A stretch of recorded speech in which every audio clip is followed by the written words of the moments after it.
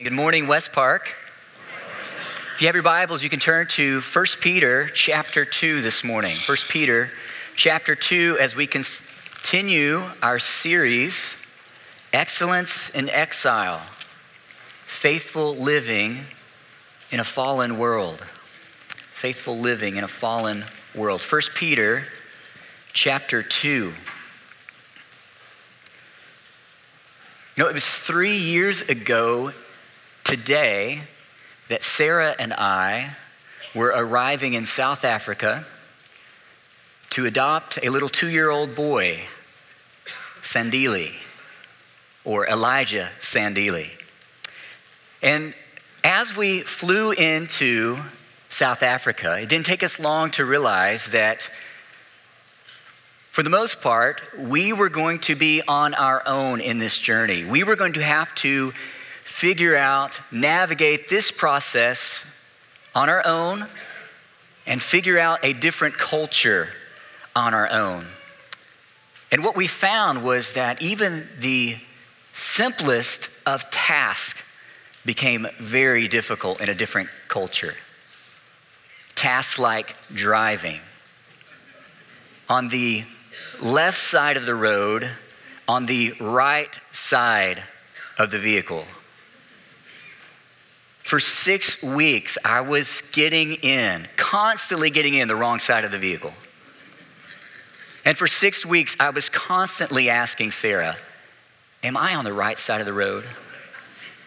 Which was the left side of the road, right? It's confusing. Even the simplest tasks were very difficult. And I like to travel. I enjoy different cultures. I am fairly easy to adapt. And South Africa is amazing, but those 6 weeks were extremely stressful. And as hard as they were, as hard as that adaptation process was, pulling the proverbial covers over my head and pulling the shades and just riding out my time there was not an option. Neither could I, like a tourist, just sit on the beach for 6 weeks. Why? Because I had a mission. I had a task to accomplish: adoption. In much the same way, the Apostle Peter is instructing believers to live far from home. He's instructing us not only how to live far from home, not just how to survive far from home, but how to accomplish a mission, accomplish our task far from home. And we saw this task just a couple weeks ago. Derek Grizz opened this passage to us that elect exiles have this mission. Here in chapter 2, verse 12, Peter charges us to keep our conduct among the Gentiles honorable, so that when they speak against you as evildoers, they may see your good deeds and glorify God on the day of visitation. That's the mission. And from that point, the apostle jumps off into some very practical instructions of how to accomplish that mission. Last week, Pastor Sam told us about Peter's word to citizens. In the coming weeks, we'll hear instructions to husbands and wives, to church members. And this week, we're going to hear his word to servants. But this word to servants here in our passage this morning is really a word to us all. So look with me, if you will, at Peter's word to servants, Peter's word to us all, starting in verse 18 and reading through the end of the chapter. He said, "Servants, be subject to your masters with all respect, not only to the good and gentle, but also to the unjust. For this is a gracious thing when, mindful of God, one endures sorrows while suffering unjustly. For what credit is it if, when you sin and are beaten for it, you endure? But If when you do good and suffer for it you endure, this is a gracious thing in the sight of God. For to this you have been called, because Christ also suffered for you, leaving you an example so that you might follow in his steps. He committed no sin, neither was deceit found in his mouth. When he was reviled, he did not revile in return. When he suffered, he did not threaten, but continued entrusting himself to him who judges justly. He himself bore our sins in his body on the tree, that we might die to sin and live to righteousness.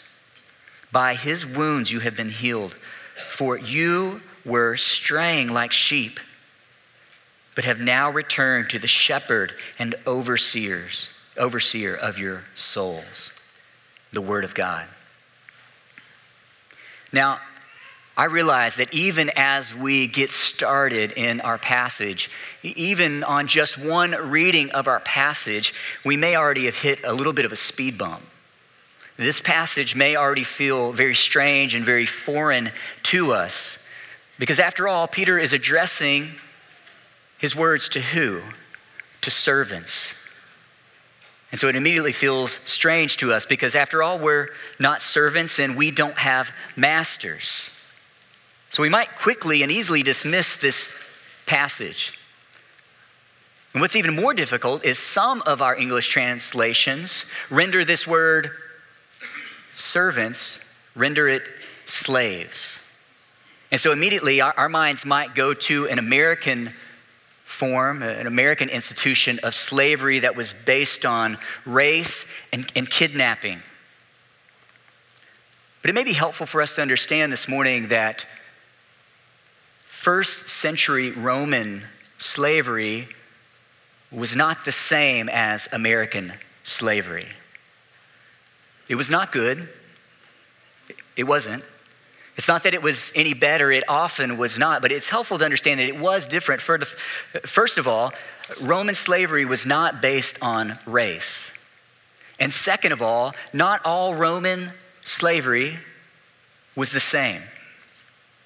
Some slaves were treated absolutely inhumanely and treated as nothing more than property. But other servants, other bond servants, were oftentimes considered part of the household, part of the family. They were entrusted with great responsibility, entrusted with significant resources. And in fact, the word that Peter uses here, the word beneath, the Greek word beneath our English servant or slave here, is really the word for that second idea, that idea of a household servant or a bondservant. So some have read this passage and primarily said we ought to relate this to this servant-master relationship to our idea of an employee-employer. And certainly there are huge implications for the workplace and for us, especially as employees, as we take that role. But what I want us to see this morning is that Peter's words are not just for first century servants, and they're not limited to modern day employees, but they are a word to us all. Peter's message to bondservants is really his message to every believer, and it's this: submit to human authority. And when you do, at times you will suffer for it. That's Peter's idea here. That's his message not only to bondservants, but we're going to find it's his message to all elect exiles, that we are to be subject to human authorities. And when we are, at times we should expect to suffer. Let's look at that first point here. We find it in verse 18, that Peter's point that we are to submit to all kinds of authority. Look at verse 18 again. It says, servants, be subject to your masters with all respect, not only to the good and gentle, but also to the unjust. Now remember, we just saw Peter clarify our mission as elect exiles, as strangers in this world, as believers walking really as pilgrims through this world. What is our mission? To put our good deeds on display in a way that would glorify God. Great, Peter. How are we supposed to do that? We want to know. We're leaning in. How are we going to do that? One word, submit. Peter is clear. If you read his letter, it is clear that his number one charge to elect exiles is to be subject or to submit. In fact, the word he uses here for be subject, hupotasso, this idea of to place or order underneath, Peter uses it more here in his little letter than it's used in any other New Testament book. It's clear. To Peter, job number one is to submit. And we find that he calls all kinds of believers to submit. Citizens, wives, servants, younger believers, it's all throughout here. He calls all kinds of believers to submit to all kinds of authorities, to governments, to leaders and rulers, to masters, to husbands, to pastors, to older believers. It's all here. Now that's a tough word this morning. We are a people who thrive on freedom and independence. This is a tough word, but it gets tougher, right? Not only are we to submit to authority, but we're to submit to all kinds of authority. What does he say at the end of verse 18? Not only to the good and gentle, but also to the unjust. That word unjust there means crooked, unfair, unreasonable, even evil and ungodly authority. It's all included here. And if we're wondering, Peter makes it very clear that it's included because he calls citizens to submit to who? Even the likes of the Emperor Nero. And we're going to find that he calls wives to submit even to husbands who don't obey the word. And he's going to call servants to submit not only to the good and gentle, but also to the crooked, to the perverse. Now we could probably all think, I hope, we could all think of some authority, some boss, some pastor, some teacher, a parent that we would do anything for. We would run through a wall for that person. But on the other side, I'm sure we could all think of someone in the same position whose character and ways make us cringe. But what we need to understand right up front is that Peter's charge to submit covers the entire spectrum of authority. We are to submit to all kinds of authority. You know, interestingly, this is a rather long passage, but that is the only command, that's the only imperative that Peter gives. This idea of be subject. That's the only thing he says to servants is be subject. What are we supposed to do? Be subject, submit. The rest of Peter's words to servants, to elect exiles here, really focuses on the fallout. Okay, what's going to be the result when we do that? When we submit even to the worst kinds of authority? Should we expect pats on the back? A plaque?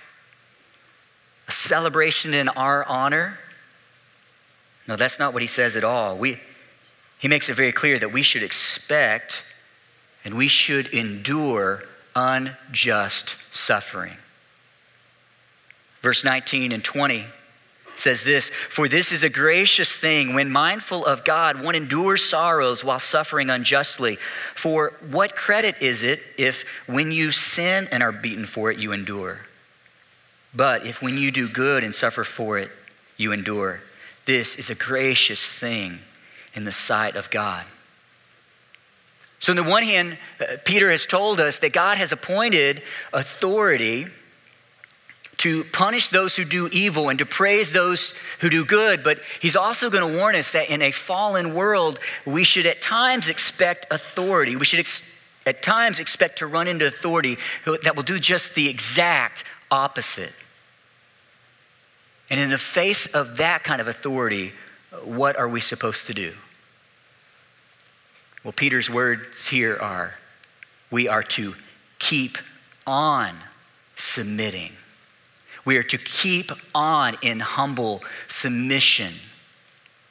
This idea of endure is to bear up under, or really to remain up under that kind of authority. And he says, when you do,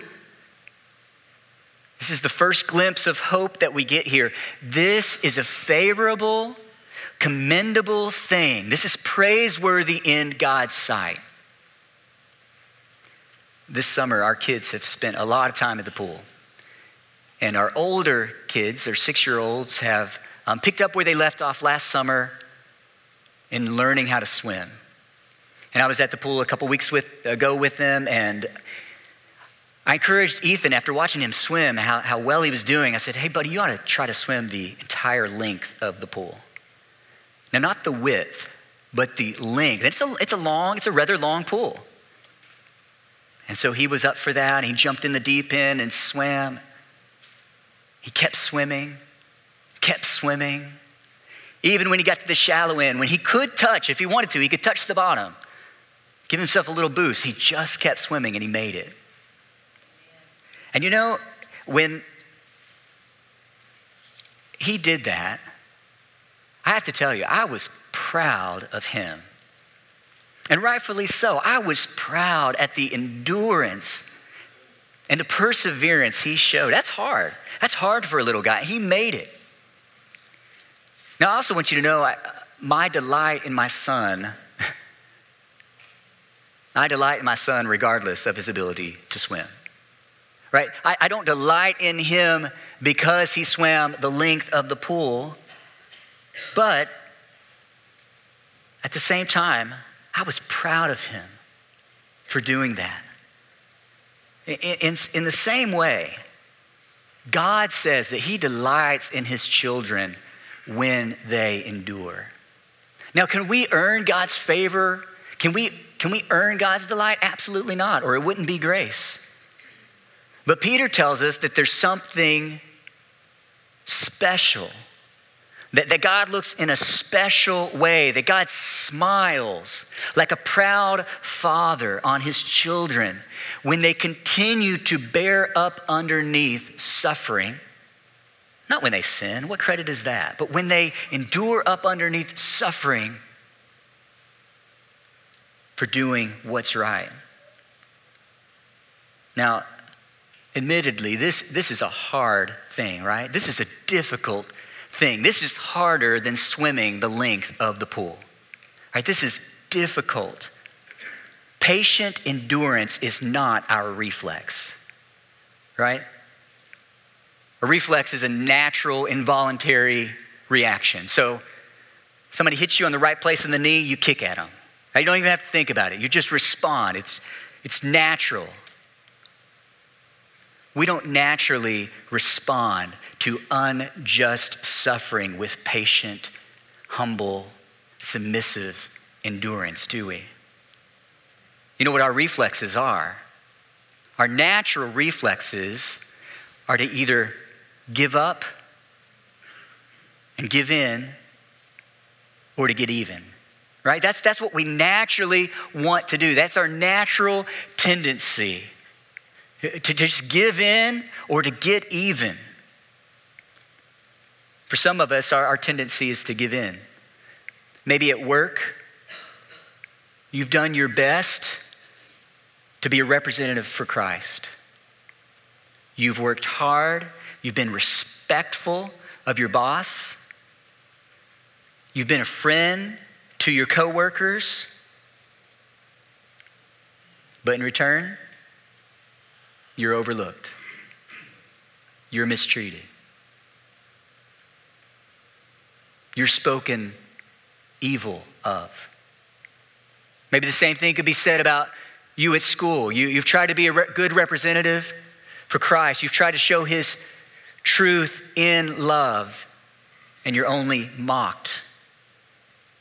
Maybe by teachers, maybe by fellow students. Maybe it's in your marriage. You've tried to be patient. You've tried to be kind. You've tried to show love and forgiveness. But in return, nothing. Maybe worse than nothing. Maybe you've only received anger and bitterness, harshness. Maybe in your family, maybe with your children, you've tried to love them. You've tried to raise them up in Christ.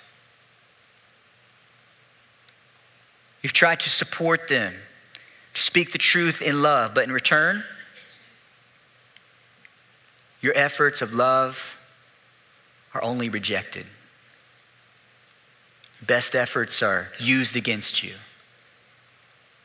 There's so many applications that we could make to this. Maybe it's just in general, out in the world, among unbelievers, among your neighbors. You try to speak up for Christ. You try to be a representative of the gospel. Try not only to speak the gospel, but to model Christ's love. You're only mocked. Your positions that you try to take with grace based upon God's word are ridiculed. And in light of all that, what do you want to do? Some of us, we just want to give up. If this is what I'm going to get, no thanks. We're tired. We think it's not worth the effort. But maybe for most of us, the most natural reflex is to get even. Right? It's so natural that we don't have to teach our children how to get even.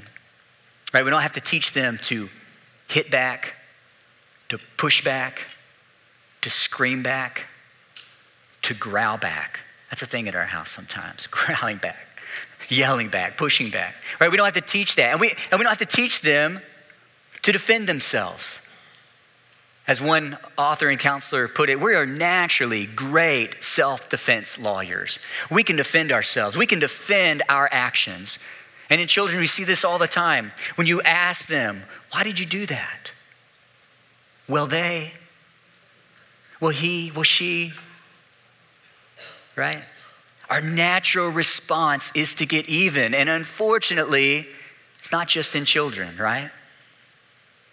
We see this, and sometimes we keep our vengeful attitudes and actions and words a little closer, a little more tidy and packed up and hidden away, but just let somebody pull out in front of us.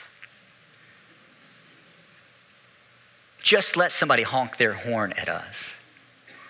Just let someone not wave when we let them in front of us. Right? We are so quick to defend ourselves, so quick to be vindictive when we feel that we were wrong, and unjustly so. These things are instinctive, and we admit, Lord, this is the way. In our flesh, we're wired to respond, but thankfully, the Apostle Peter shows us a different way here.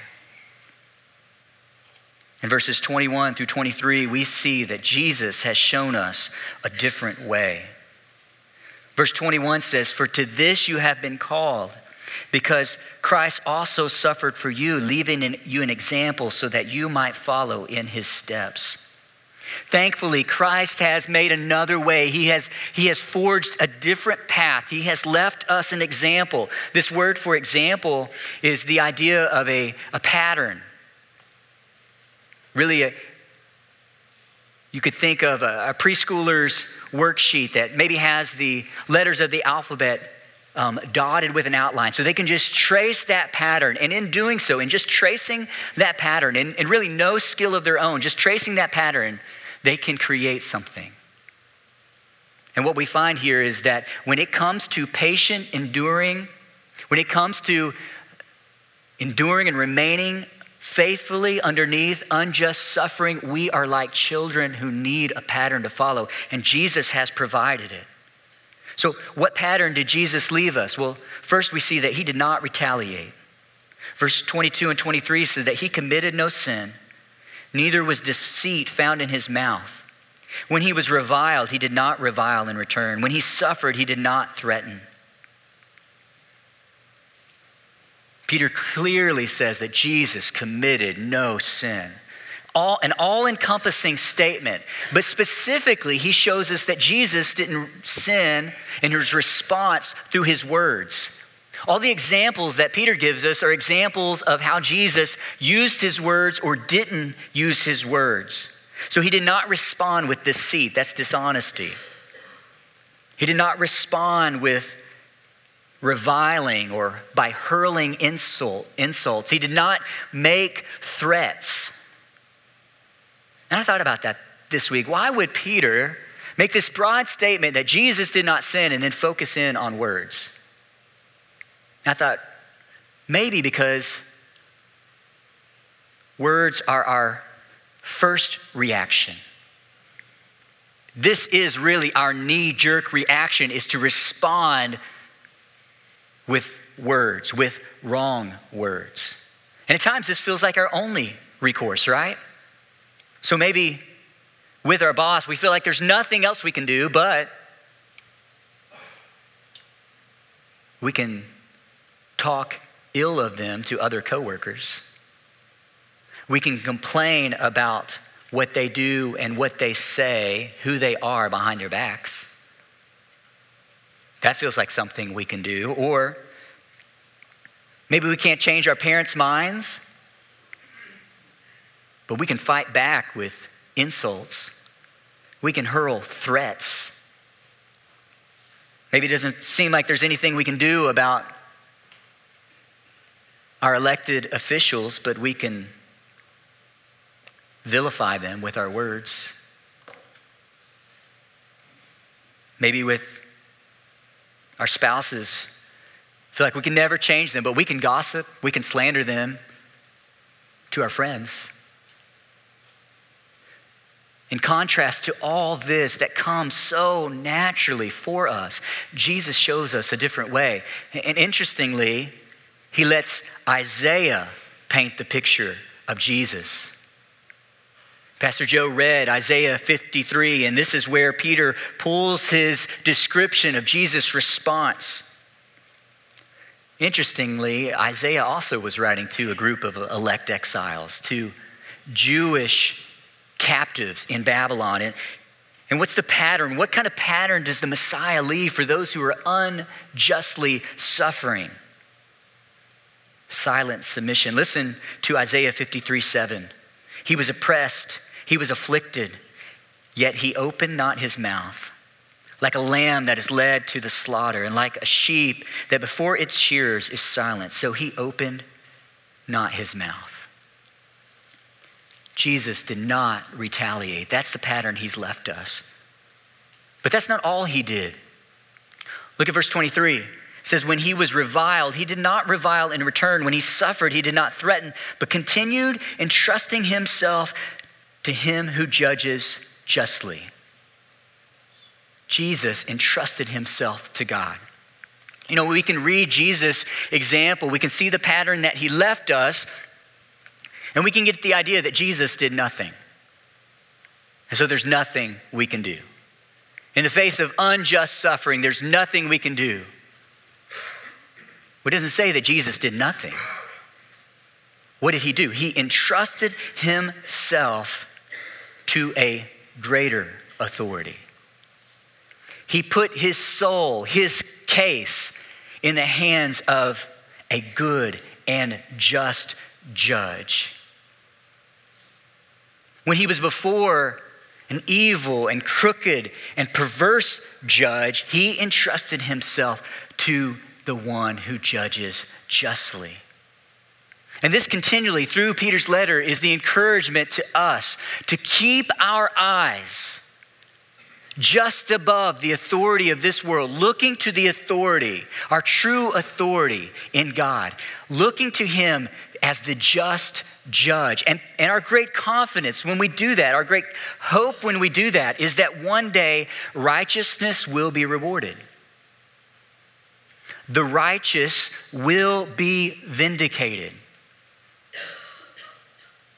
One day, unrighteousness will be punished. Evildoers will be judged. Now, friend, today you may feel like your unjust suffering is going completely unnoticed, unaccounted for. You feel overlooked. You feel forgotten. And this morning, maybe responding in the quiet humility and meekness of Jesus feels to you like giving up, and it feels like giving in to evil and injustice.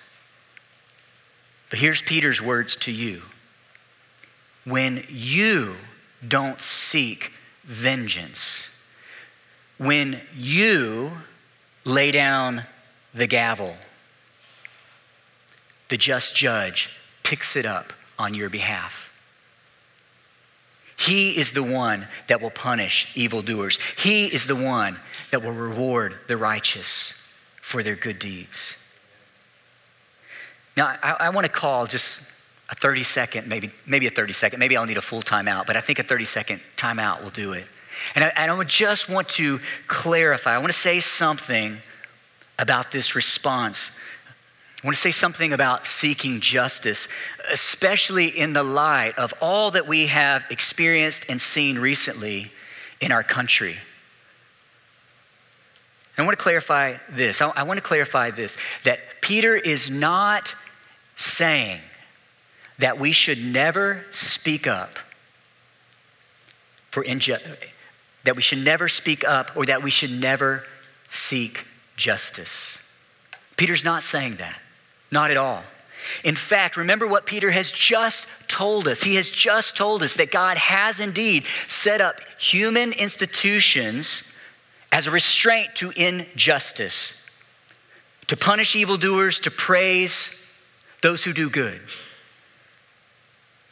So even in a fallen world, we will often have authorities who to some measure punish the guilty and to some measure protect the innocent. And where God in his grace has given us this recourse, we should pursue justice through these human institutions. Where those recourses exist.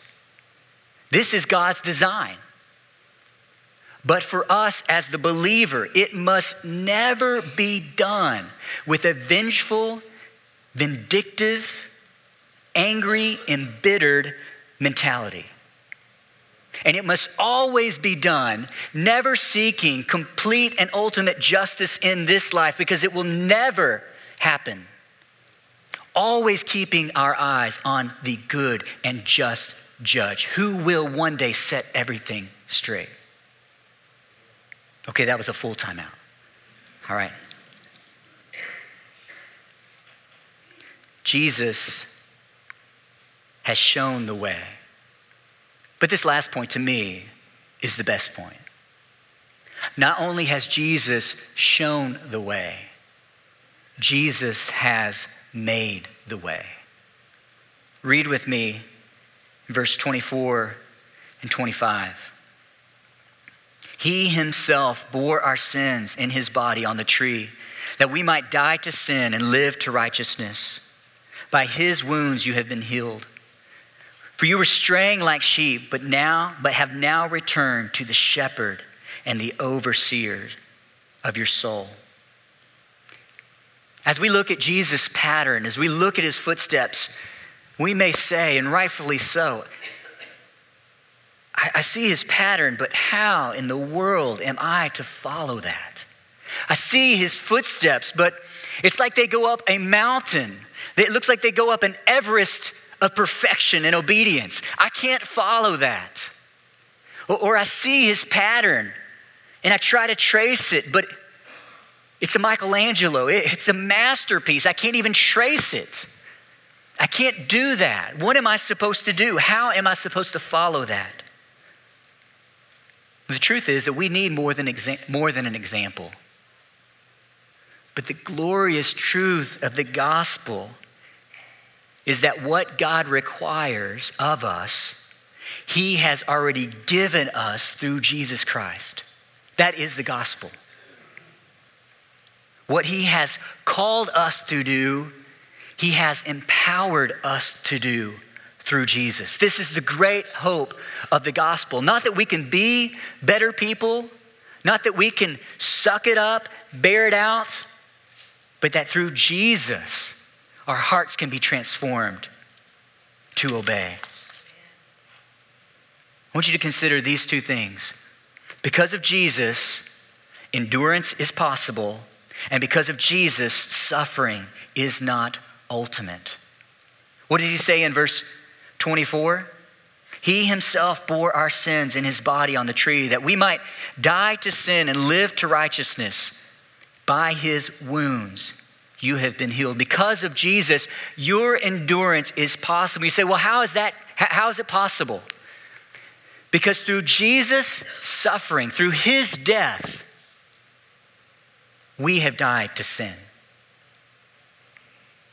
All that anger and bitterness, that vengeful spirit that comes so naturally to us, guess what? If we're in Christ, we've died to that kind of spirit. That kind of spirit no longer enslaves you, believer. That's no longer your identity. You are no longer a bond servant, a slave to sin. You have died to that spirit. You've been set free. What have you been set free to? You've been made alive to righteousness. Instead, now in Jesus, you've been made alive to the same humility, the same patience, the same forgiveness, the same endurance that Jesus portrayed, because you now have his same spirit. The Spirit of God is able to work these things through you. It is not impossible. Endurance is possible because of Jesus. And because of Jesus, your suffering is not ultimate.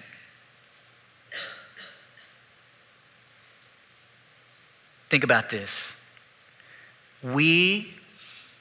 As bad as your situation may be, as unjust as it may be, and it may be horrific, the gospel reminds us that we are not the ultimate suffering servants. Who is? Jesus is, right? Jesus is the ultimate suffering servant. This is an amazing thought. Who is that good and gentle master? Jesus. Who are the servants that deserve punishment?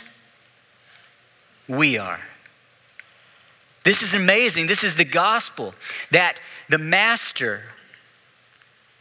suffers for the servants, for the sins of his servants, that our overseer becomes the sufferer, that our shepherd becomes the one who suffers on behalf of straying sheep. Now, ultimately, we are not suffering servants. This is not our final identity, right? Our final identity is not as those who suffer. Hang with me here. We are not ultimately those who suffer unjust punishment. We are ultimately those who enjoy undeserved blessings. Did you get that? That is the gospel. I hope that maybe as you have time to meditate, that truth will make your heart sing. Maybe you're falling asleep this morning, but I hope that you'll wrestle with this truth, that in the gospel, we are not ultimately those who suffer unjust punishment. We are ultimately those who enjoy undeserved blessing. This is our identity. This is why we can endure, because of the gospel. The gospel is that Jesus endured unjust suffering so we might enjoy unjust blessing. That's the gospel. And as we close here in a minute, I've asked Jeff and the team to come back and lead us in a song of worship. As I was reading these words even yesterday, I was blown away by the truths of the gospel and said, this is grace. This is amazing grace. Help our hearts to sing it, even in the midst of our suffering, even in the midst of unjust suffering. May our hearts sing, this is amazing grace. May I lead us in a word of prayer.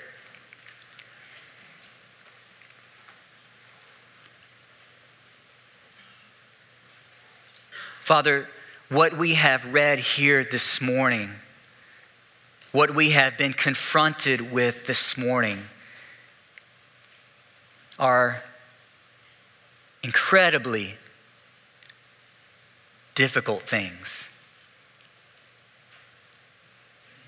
It's difficult for us to hear that we are called to submit even in the face of unjust authority. That we would suffer, Lord, for doing what's right, that's upside down.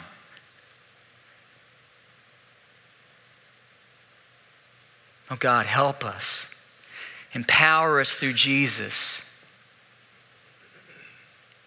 to not live under that, but to live the great truth, the freeing truth, the liberating truth that we are free in Jesus and one day we'll enjoy ultimate freedom, ultimate blessing because of your amazing grace to us.